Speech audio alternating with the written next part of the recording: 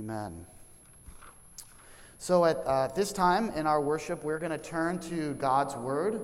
We're making our way through the Sermon on the Mount, and we are up to Matthew chapter 5, verses 17 to 20, the fulfillment of the law. It will be up on the screen behind me so that you can follow along.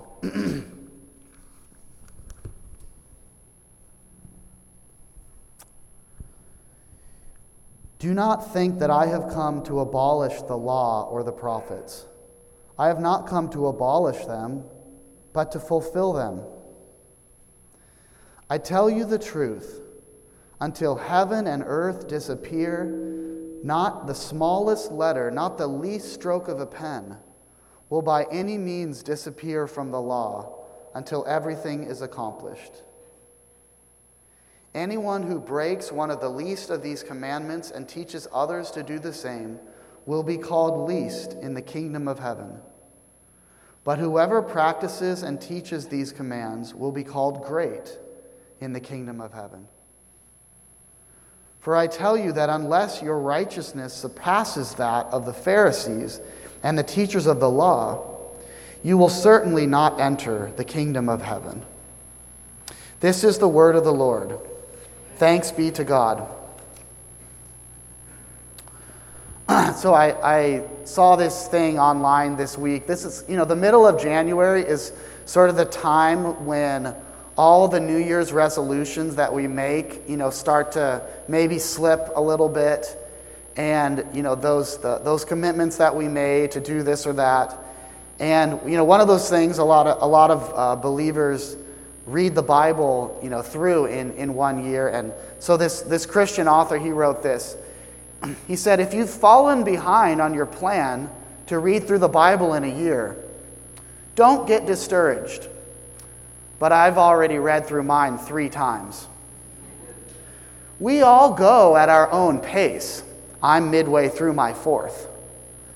It doesn't mean that you're a pathetic loser. I read it in the original languages. Hang in there. So that's just sort of a funny little example, poking fun at the way that we compare ourselves, the way that we compete, even with something like reading the Bible, the way that we can get pretty pharisaical and pretty judgmental and pretty religious, using that bad connotation. Pretty religious about acts that are good. It's a good thing to read our Bible. But in the words of another book that came out a couple years ago by Pastor Eugene Cho, thou shalt not be a jerk. If you profess to be a follower of Jesus, if you are a Christian, thou shalt not be a jerk. Don't be a religious hypocrite. Don't hang it over people. Don't be judgmental, and don't look down on the sins that other people struggle with, because we all struggle with something. The last couple weeks in the Sermon on the Mount, we've been studying how Jesus calls his followers to be different than the culture that's around them. Remember last week we looked at the salt and the light, and I realized that my salt is still in the pulpit up here, which I like. It's a reminder. We'll keep it up there for a while. But to be different from the culture that's around us, the secular culture or the sort of broadly spiritual culture that's around us. And if salt loses its saltiness, it's thrown out. If salt doesn't mix in and flavor and preserve, then it's lost. This week, Jesus turns his attention to the other side of things. And he says that my followers are even different than religious people. My followers are different than the Pharisees. My followers are different than the teachers of the law who were so obsessed with the law and the scriptures that they missed Jesus. That they missed the way that he compels us to live. The Pharisees and the teachers of the law, they did the right things, but they did them for the wrong reasons. And Jesus shows us how to live differently so that we're not falling off the horse on this side into secularism, living however we want to live, pretending there's no God. We're not falling off the horse on this side, being religious, being judgmental, looking down on people. So this morning, we're gonna look at three things. We're gonna look at how Jesus addresses the Pharisees, and then how he addresses us, and how he fulfills the law. How Jesus addresses the Pharisees, how he addresses us, and then how he fulfills the law. How we can actually live. How our righteousness can exceed that of the Pharisees. So verse 17, Jesus says, I haven't come to abolish the law and the prophets. I haven't come to destroy them. Maybe people are already accusing him, because he mixes with everyone, because he hangs out with drunkards and prostitutes and the people that are outcasts. People are saying, you don't follow the law. Jesus is saying, yes, I do follow the law. And I didn't come to destroy it. I didn't come to throw it out. I came to fulfill it. There was a book that came out about 20 years ago called The Bible Jesus Read. And it was a great book by Philip Yancey that looked at the Old Testament, what we call the Old Testament. That was the Bible that Jesus had, that he knew, that he would have known since he was a boy and studied. He's saying, I'm not throwing that away. He's saying all of this has been pointing to me. Every word of the Scriptures, the law, the prophets, the New Testament, is about me. Do you remember the time at the end of Luke in chapter 24 when these two disciples are walking to Emmaus and Jesus comes up alongside them, but they don't recognize him? And it says that Jesus, beginning with Moses and the prophets, interpreted to them in all the Scriptures the things concerning himself. That would have been the greatest Bible study that the world has ever seen, where Jesus is walking alongside them and saying, that part from Ezekiel? That's about me. That part about Isaiah? That's about me. Way back in Genesis? That's about me. And he's explaining it to them. He's unpacking how the Scriptures all point to him. Jesus didn't come to abolish the Old Testament. He came to fulfill it.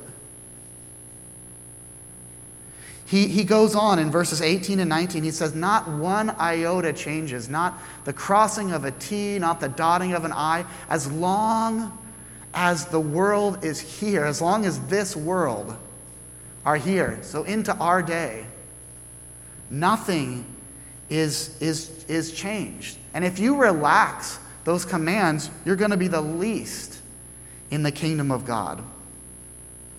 And all of this, these three verses are really an introduction to what we're going to study in the weeks to come, because Jesus is going to unpack it for us with these real life situations, with anger and lust and divorce and oaths and loving your enemies and all the rest.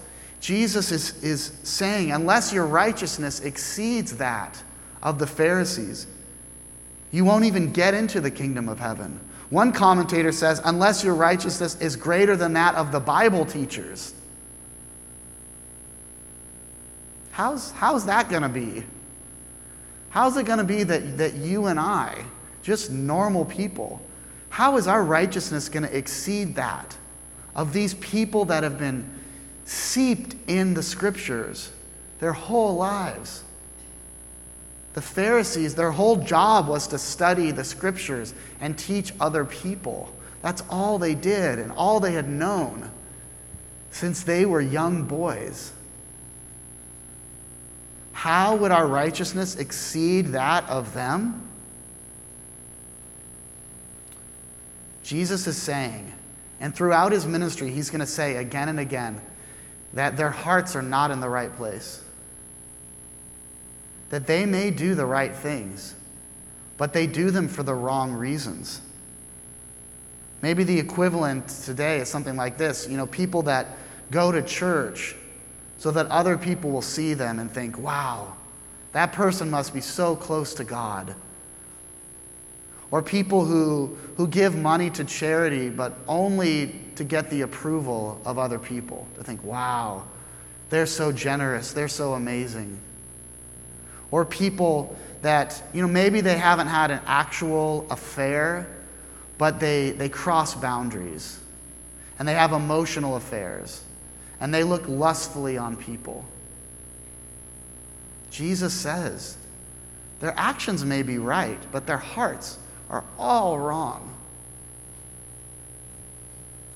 So, that's how Jesus addresses these Pharisees. He challenges them. He says that his disciples, that their righteousness can exceed that, and that they can have a pure heart. So what does Jesus say to us when we are legalistic? When we're judgmental, when we forget that we're sinners saved by grace? The main question really is your heart in the right place?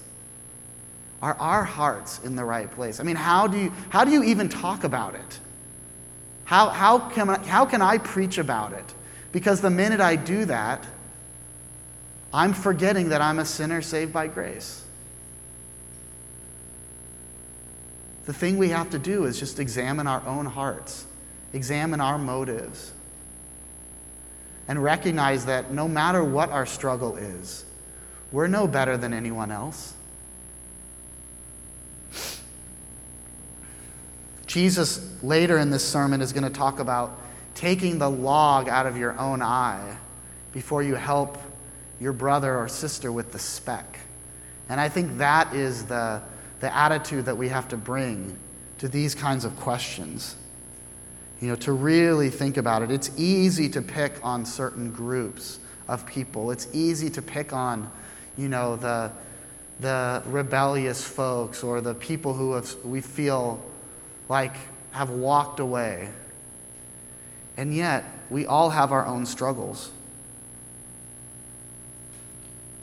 It's good for us, it's good for our souls, it's good for our walk with Christ to say, where are those signs that I'm being Pharisaical? Where are the signs that I'm looking down on other people?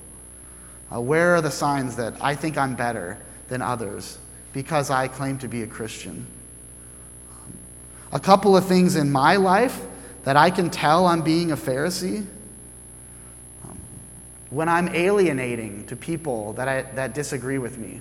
We all have disagreements about things. We're living in a very divisive time. And there is good and evil and right and wrong. But how do we disagree with people? How do we fight fair? How do we avoid the temptation to look down on certain sins, and to pick on people that struggle with certain things? When we push away people, when we're so disagreeable, when we're not charitable, even if we disagree, that's when I know I'm being a Pharisee. When I'm afraid of groups of people, or when I want to distance myself from certain people, I don't want to be around those people. I don't like being in these rural areas, or I don't like being downtown, or I don't like being around those people. That's a Pharisee. When I try to get God in my debt through obeying the rules, that's being a Pharisee. When I think, okay, well, I'm not struggling with this right now, so I'm feeling good about my relationship with God, or I'm feeling okay. That's just works righteousness. That's not how God wants us to live. We can't get God in our debt. We can't make him love us any more than he already does. That's just being a Pharisee. That's just checking off boxes. So, if that's not how God wants us to live, how does he want us to live? Because we can't just throw it all out. We can't just live however we want to live. We've got to know and understand and live into this idea that Jesus fulfilled the law. That's the title of the sermon, right? That's what he says here. Jesus fulfills the law. Well, what does that mean for you and me on a daily basis? What does that mean if we're a follower of Jesus, that he's fulfilled the law? When he says here, I have fulfilled the law, what he means is that he's obeyed it. He's obeyed the whole law, not just in his actions, but from his heart. He's obeyed it as it should be obeyed. He's done the right things for the right reasons.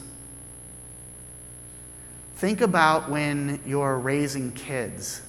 You know, you don't want them to obey you just to get rewarded, or, you don't want to have to bribe your kids to get them to act kindly. We want our kids to obey out of their love. And that's how God works as well. And that's what Jesus has fulfilled.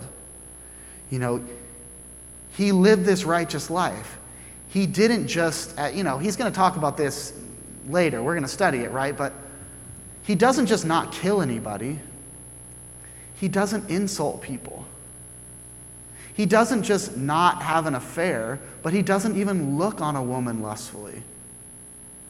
He's fulfilled the law. He lived a perfect and loving life. And his righteousness goes way beyond the Pharisees and the scribes. To use a picture that Jesus used, it wasn't just the outside of the cup that was clean, but the inside as well.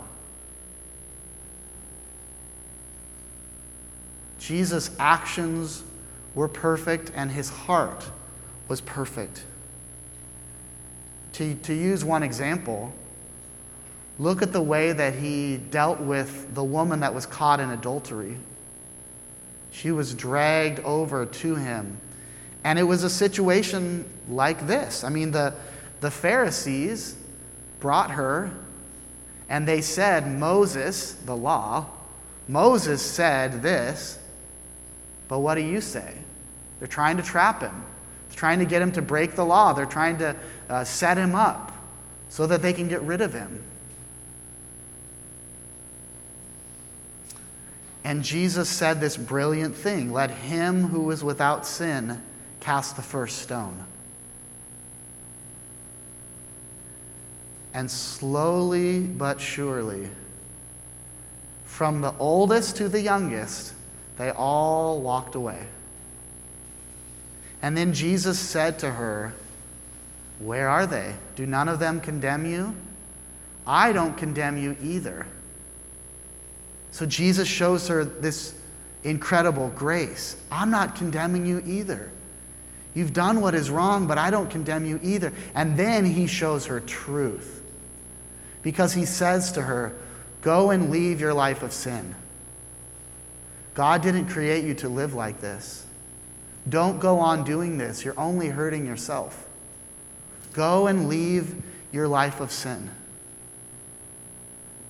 Jesus said that with a pure heart.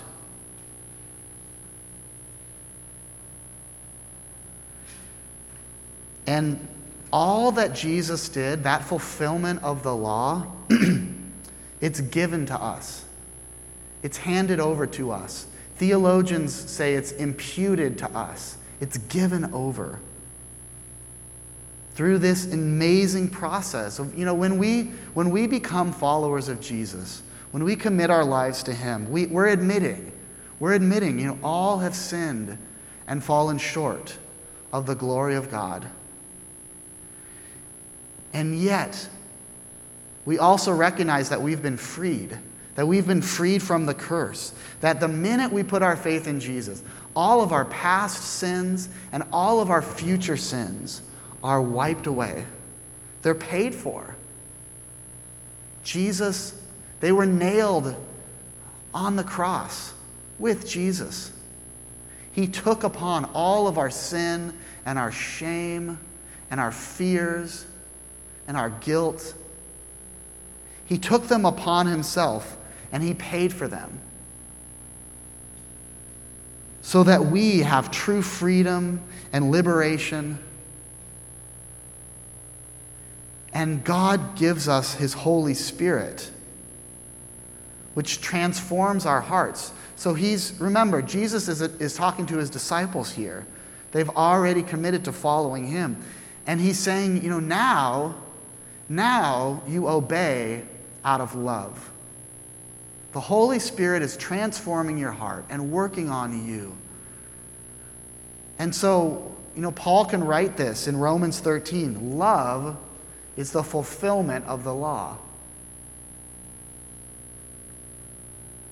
When you recognize how much Jesus has done for you, that he's paid a debt that you could never pay, it changes your actions. You love people because you've been loved. We love because he first loved us. Dale Bruner, who I'm reading his commentary on Matthew, he said, the law is not a hammer on our heads, but a red carpet that leads us to heaven. That's an incredible statement. That the law is not a hammer on our heads, but a red carpet that leads us to heaven. So often we can feel beat up. We can just feel like, I can't live up to this. I can't jump through all these hoops.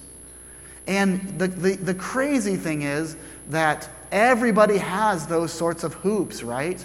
Conservatives have this sorts of hoop. You got to do this. You got to do that. Liberals have this hoop. If you don't do this and you don't do that, you're out. Everybody sets up these religious systems because then we can evaluate people. Then we can say, you're in and you're out.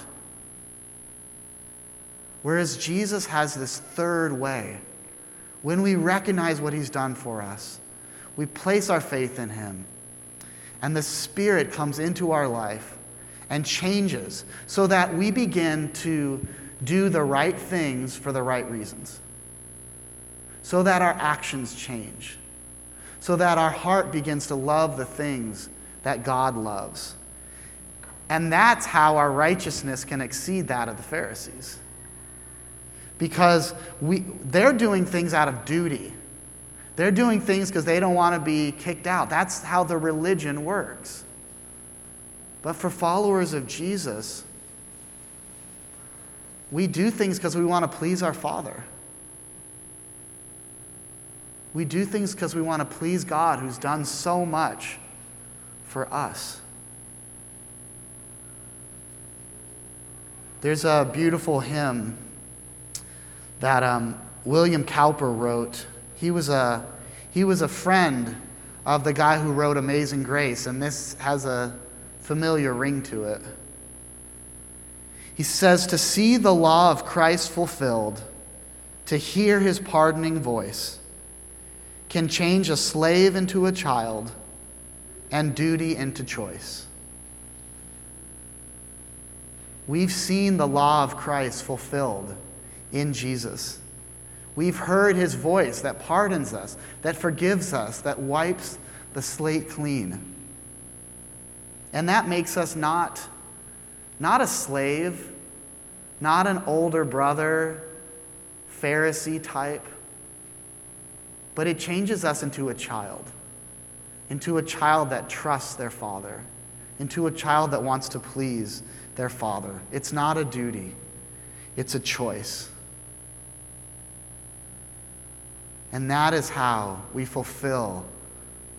walk in that. That is how Jesus changes us. That is how our righteousness exceeds that of the Pharisees. That's how we live a life of love. Would you please pray with me?